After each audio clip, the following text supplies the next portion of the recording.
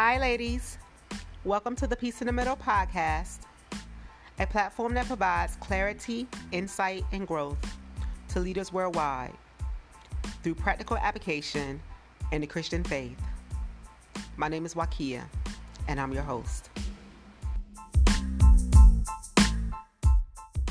So right now I'm sort of on my way to work, and it's a beautiful day, and it's beautiful, and it's I'm looking at all the trees, and by the grace of God, traffic is light. Hallelujah. But I really want to come to you all today, really to talk about fear. I don't know, God had really been put on my heart lately about things that prevent us from moving forward, whatever that thing is. And I find that a lot of those things that prevent us from moving forward obviously are distractions, and distractions on the things. And then I think the emotion that we're dealing with within that distraction is fear. And so I want to talk about that today, because I feel like that was something that had been not necessarily, I don't know if that was been my truth or not, because at first I had to really categorize it as, is that what it is, right? I just thought it was more of valid excuses why I haven't did this. Like a valid excuse. You know what I'm saying? But then when I started to pull the onion away and started to really dive down into what it was, it sort of all rooted itself in something that was, in more fear. So I started trying to look into the Bible, because again, I always find that when I need some really solid motivation, instead of turning to YouTube or even turning to podcasts right initially, the first thing I like to do is try to go to the Word, because I feel like the Word is my filter of truth. So it is my authority of record. So as it being my authority of record, I try to take everything back to the authority of record. So one of the things that I seen, one of the people who I really fell in love with when I was thinking about fear, and I know most of y'all probably knew where I'm going already, which is Gideon. Gideon actually takes place in Judges 6. Judges 6 and Judges 7 is pretty much where his story is. So really just those two chapters. So I encourage all of you to, first call of action is go read those two books, right? I mean, those two chapters. It's not even a heavy lift. I mean, literally probably less than 10 minutes, if that, right? So Judges 6 and 7. But Gideon talks about, it talks about, Gideon is one of the judges in Israel, whatever, and so at the time, Israel was being overcome by this group of people called the Midianites, and they were like nomads. So they would just really go around from place to place, and they would sort of just squat. Right, they would squat, but it was a lot of them jokers. It wasn't like 2 or 3 of them that you could easily take out. It was lots of them. Their army was 135,000 strong. You know what I'm saying? So it's first of all, how you gonna have a whole city of squatters? I don't even understand what's happening in there. But anyway, they were squatters, and they would pretty much go around. But not only were they just squatters, they wasn't humble squatters. They would come around, they would bully you. So they pretty much came in to Israel, and their thoughts were, well, where Israel wasn't necessarily fighters, right? They were more so they were more farmers, so they would plant, and they believe in, planting roots down and sort of staying, and this is where they gonna raise their family. They was they wasn't trying to do a whole bunch of movement. They would just come in and sit, and that's where they was gonna be. And so the Midianites sort of came in, and they was so we gonna camp right here, because we ain't gotta do no work. I mean, we can eat. We got animals here, because the Israelites, them jokers doing everything. They good. And because the Israelites at the time weren't necessarily known as fighters, they just sort of, was sort of just going through it at the time. And literally the Midianites sort of ran over the Israelites for 7 years. It says the Lord let them be in that place for 7 years of just being ramshot by the Midianites. And so what ended up happening was they started crying out to God, God, this is crazy. We need some help. Please send us some help. Lord, where's our deliverer? Lord, you delivered us back in the day. Could you deliver us again? And so as they start crying out, the Lord started hearing they cry. So then the Lord came up on, an angel of the Lord, came to Gideon. At the time, Gideon, Gideon wasn't exactly the bravest dude. So Gideon was actually in this wine press, like this little area, like this little, enclosed area, and he was in there actually shaking wheat. He was actually in there, trying to like separate the wheat from the chaff, because he was trying to do it in secret, because he knew that if the Midianites seen that he had wheat, they was going to take it from him, right? And like I said, he was more like a lover, like not a fighter, so he was not trying to start no trouble. So he's literally in there, trying to be quiet, you know what I'm saying? Trying to just pull the wheat and stuff like that apart. And all of a sudden, the angel of the Lord showed up and was like, how mighty man of valor, you know what I'm saying? And Gideon look at this dude like, what? You know what I'm saying? So just imagine if you like afraid of something and somebody come up on you like, what's up, warrior? What's up, courageous? You know what I'm saying? You look at it like, nah, that's the last thing I am right now is courageous. That's the last thing I am right now is brave. And so, and then, he was like, the Lord, he was like, I'm an angel of the Lord or whatever. He was like, the Lord, where was the Lord at? Where's the Lord been all this time when we've been going through all these problems? Where have the Lord been all these last 7 years when the Midianites have pretty much just been taking over all our stuff? The Lord has been silent. Don't come in here talking to me about the Lord. You know what I'm saying? Like, I wouldn't be mad at Midian. I wouldn't be mad at Gideon. You know what I'm saying? Because you can just imagine, I'm sure we all have felt that way. Right? Where you're going through something crazy and you're feeling like, this right here is just, there's just literally no end in sight. And it's like no matter which way you turn, you just can't seem to catch a break. And you're literally just going through, and then somebody comes and say, oh, praise the Lord, and the Lord is this, and you look at them like, really, where's the Lord at? Where's the Lord when I lost my job? Where's the Lord when I couldn't pay my car note, or when I got that flat tire and then all of a sudden I couldn't replace my tire? You know what I'm saying? Where was the Lord at then? You know what I'm saying? Where was the Lord at when my baby father walked out the door? Where was the Lord at? You know what I'm saying? Where was the Lord? You know what I'm saying? And so you start feeling some kind of way. And then you get angry at the person who's even trying to come encourage you, because you like, I can't with you right now. Which is really what we be thinking, right? As I just can't. So, back to the story. So at that point, Gideon is feeling some kind of way, and he pretty much tells them like, no, I don't, I remember, where's the Lord that our ancestor says that brought us out of Egypt? Where is that guy? Because that's the Lord I want. You know what I'm saying?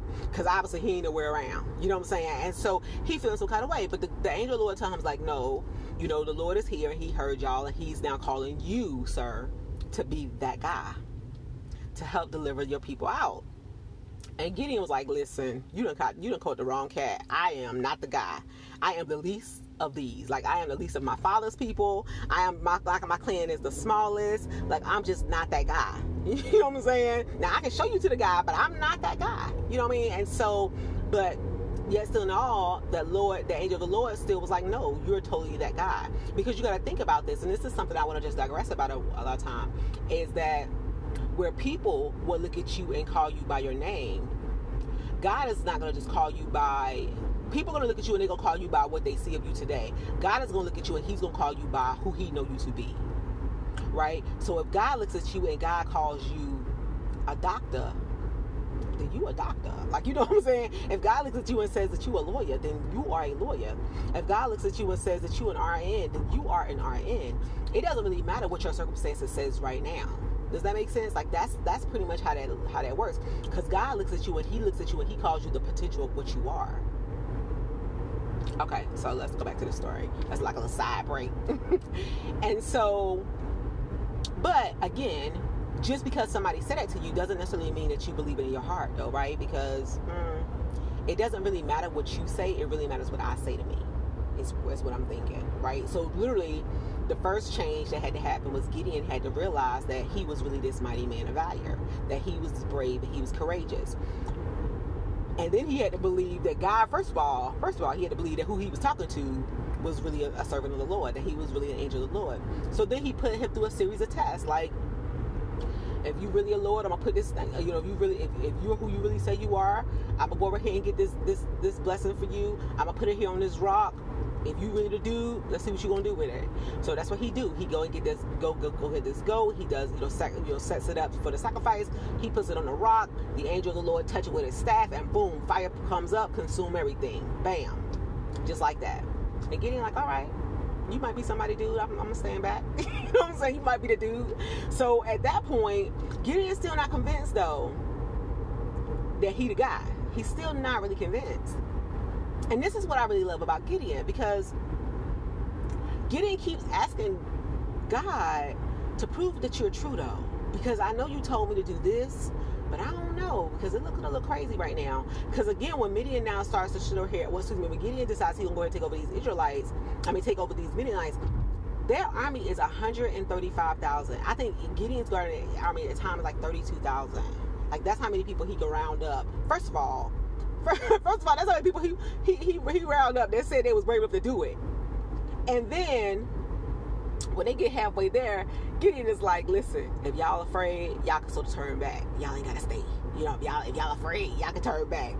I think it was like 22,000 of them jokers left. Like, listen, people. Like, I was like, they didn't even stay with the dude. Like, they was like, they're not gonna stay. And then God came back to Gideon and said, even though you got those people remaining, that's still too many people. Like, that's still way too many people for this. And literally, Gideon is looking at this dude like, are you serious right now? Like, this army is still 135,000 strong, and I'm down to, like, I don't know, however many people he was down to at that time. And God told Gideon, like, no, we're going to reduce it some more. Because if we don't reduce it, if I don't make it look like it's a hopeless situation for you, then you're going to think that if I have Israel going in with those people, with that number of people, and going in and trying to fight that army, they're going to think that they did it. They're not going to give me the credit for doing it. And what I want Israel to see is that I am God, and I will get the credit for delivering you out of this situation. Because it's going to look impossible. You're going to look like you can't do it. But I'm still going to do it for you anyway. You know, and so at that point, Gideon's like, listen, I don't know what to tell you, Lord. This is still sounding a little crazy. Because it sounded more and more crazy. You know what I'm saying? And so then Gideon challenges him again. I'm like, if you really God, I'm going to put this wool down here on the ground. And if you're really God, let the top part of the wool be covered in dew. And the bottom part of it not. You know what I'm saying? And sure enough, when he got the next day, that's how it was. It was so much water, it said he actually wrung it out, and it was like a bowl full of water on the top of that thing. And then Gideon said, well, Lord, you know what? I get that. I don't know how that happened, but that might be a fluke. So I'm just going to check you out one more time before I make this thing happen. How about this time? I want you to make the wool dry, and the rest of the ground be covered in dew. Boom. Sure enough, that's exactly how it was. That wool was dry, and y'all know that's crazy anyway, because if you wake up in the morning and you go out there and it's like dew on the grass, it's sort of crazy to think that the thing that's laying on the grass that is covered in dew would be dry. But that's exactly what happened. And even then, Gideon was still like, because at this point now, God has reduced his men down to 300 people. 300 people to take over 135,000 folks who are already rowdy. Like, these are just, the thugs of the thugs. You know what I'm saying? That's what they do for a living. Like, they thugs, they women thugs, the children thugs, the animals thugs, like everybody. You know what I'm saying? Like, everybody just rowdy. So he was like, so what you want me to do is go and, with these 300 folks, go up against 135,000 men. And God is like, yes, that's what I want you to do. So he says, and God says, I tell you what, I know you're still afraid. I get it. So I want you to take your boy, and y'all go down and just sort of scope out the Midianite camp. Just go and scope it out. So they go down there and they sort of sit around the skirts, go around and sort of just listen, and they sort of hear these two dudes talking, and the dude is telling his friend about a dream he had. Well, anyway, the dude told a story about the dream, and what it really turns out, when his friend interprets the dream, what he says, he's like, oh, what that dream is saying is surely we will be delivered into Gideon's hands. And he was like, he said, because his God is strong and mighty, and he's going to deliver us into Gideon's hands. So when Gideon hears the dude interprets his friend's dream, when he overhears the dude interprets his friend's dream, and they call out his name, like, oh yeah, this is the guy. At this point, the first thing Gideon do is drop down. He worships God, because he is just so grateful that God, that God has truly cleared a path for him, and that it's this thing is real. And he is just so grateful, and he is just so overwhelmed that he just right there, and just start worshiping God. Just drop down and start worshiping God. Because he's just so overwhelmed with just knowing that God is so trustworthy, and that he's so trustworthy that even your enemies are afraid, and they don't even understand yet why they really should be afraid. You know what I'm saying? So sure enough, Gideon get his people. They go around. They go to he tell them to surround the camp and blow these trumpets. And he says, we're going to blow these trumpets, and we're going to scream out loud for the Lord. I think for the sword of the Lord and for Gideon. You know what I'm saying? And that's exactly what they do. They surround the camp. They blow their trumpets. They scream this thing out. They blow their trumpets. They scream this thing out. And the camps, and the people in the camps, or the men's army, the army or whatever, just start breaking up. They start running. They just start fleeing. Because of the fact that, they're afraid. They think that it's a whole bunch of people there, not realizing that they are really being defeated at this point by 300 men. Right? So the thing about that story, and I know I initially had started talking about fear, but the thing about that story I think is so profound to me is how we overcome our fear. How Gideon overcame his fear, but it wasn't like instantaneously. Like it wasn't like he just popped up one day, the angel showed up as like mighty man of valor, and he was like, yep, that's me, I'm good, I'm going forward. No, he was like, nope, I'm not that guy. Because he still could see his real situation. Like his real truth was still sitting in front of him. What he perceived to be true about his reality was still sitting right in front of him. He could not yet see or receive what God has said to him. And so what I really love about Gideon is that Gideon was afraid, but not afraid, right? Because he was afraid in regards to doing what he had to do, but he was not afraid when he realized that God really had his back. Like when Gideon was thinking about his own strength, he was totally terrified. Like he knew he didn't have it in him. But when he started understanding what God's strength was, then at that point he totally was not afraid. And I think that's the thing, right? So I say a lot of times God asks us to do stuff, and we be so busy looking at what we got going on and the things that's happening in our life and all these very valid excuses why we're not moving. Totally valid. Let me just say that again. Totally valid excuses why we're not moving. But what it really boils down to is it's just fear. Like we're just afraid to take that risk. We're afraid to move to the left. We're afraid to move to the right. We're afraid to go after that next job. We're afraid to go talk to that person about that particular business, that particular business opportunity. We're afraid to go and call the person who we've had an issue with and try to reconcile. We're just afraid. You know what I'm saying? When it really boils down to it, it's like all this fear. It could be a fear of rejection. It could be a fear of just not feel like you're not good enough. It's just all these different things that can sort of pop up in your mind that can prevent you from taking that next step. But in essence, what the root of it is, what it really boils down to, is fear. That we're just afraid of the pain that's going to happen on the backside of that. And what I find to be true for me is it's not even a physical pain, because I'm an adult now, so I'm not really worrying about going to school and somebody jumping me. Like, that ain't a thing. You more so be worried about just that rejection. Like, that rejection is huge. Like, it's huge. Because, after a while, you like, listen, I don't need all this stress in my life. I'm good. Like, I don't have to go out here and go through all this foolishness, and it's just something about doing it and trying to do it afraid anyway, right? So on this day, what I challenge you ladies to do is to really think about that thing that God has told you to do that in truth you've really been afraid about.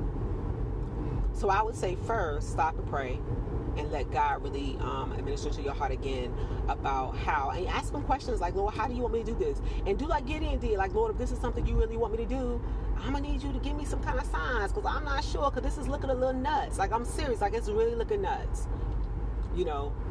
But the thing about God is, if he did it for Gideon, he could do it for you. Because there was nothing about Gideon that was any braver than I was, or you were.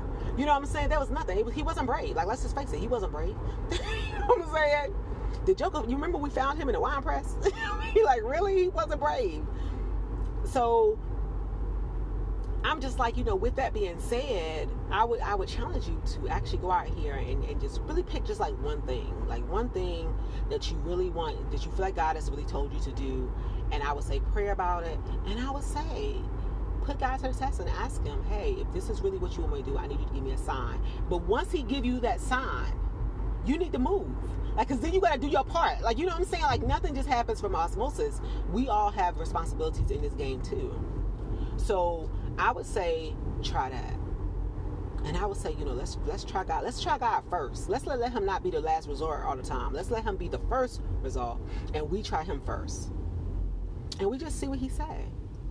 Because, the thing about it is God had a plan for Gideon. Like, he could have chose anybody else amongst those Israelites to do this thing. But who he chose was Gideon, though. And so, I don't know why he chose him. Because, hey, I don't want to have to do... how nobody really wants to deal with a person who I got to constantly convince you to do the right thing. Like, seriously? Do I got to constantly convince you, though? Just do what I say. But he chose somebody who he knew up front would do it, but would do it extremely afraid. And so I would challenge you all to pick something, pray on it, ask God to show you, and then take a step. And if you have to do that every step of the way, eventually God will no longer have to keep showing you things over and over and over again. Right? He won't have to keep showing you things over and over again, because eventually you would get it. It would just make sense to you. And he would tell you to do something, and you will be able to take that step. Now, if some of you all are out there and you're not sure what God is telling you to do, and you're not sure, you just, you have more question marks in your life when it comes down to your purpose and God's plan for your life than you do worrying about being afraid to do anything. You don't even know what he's telling you to do. So if that's where you are today, what I would challenge you to do is give me a call.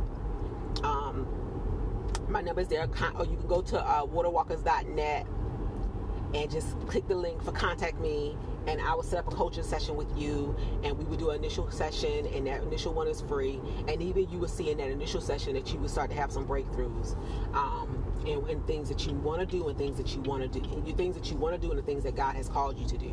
So what I would say for you to do is, if that's where you are in your life, start there, and we're gonna walk it out. All right, my sisters, I love y'all so much. I pray that y'all have a blessed day. I pray that you find peace in the middle of your situation. I pray that you have quiet and you have an unspeakable joy. Until next time, I'll talk to y'all later. Bye.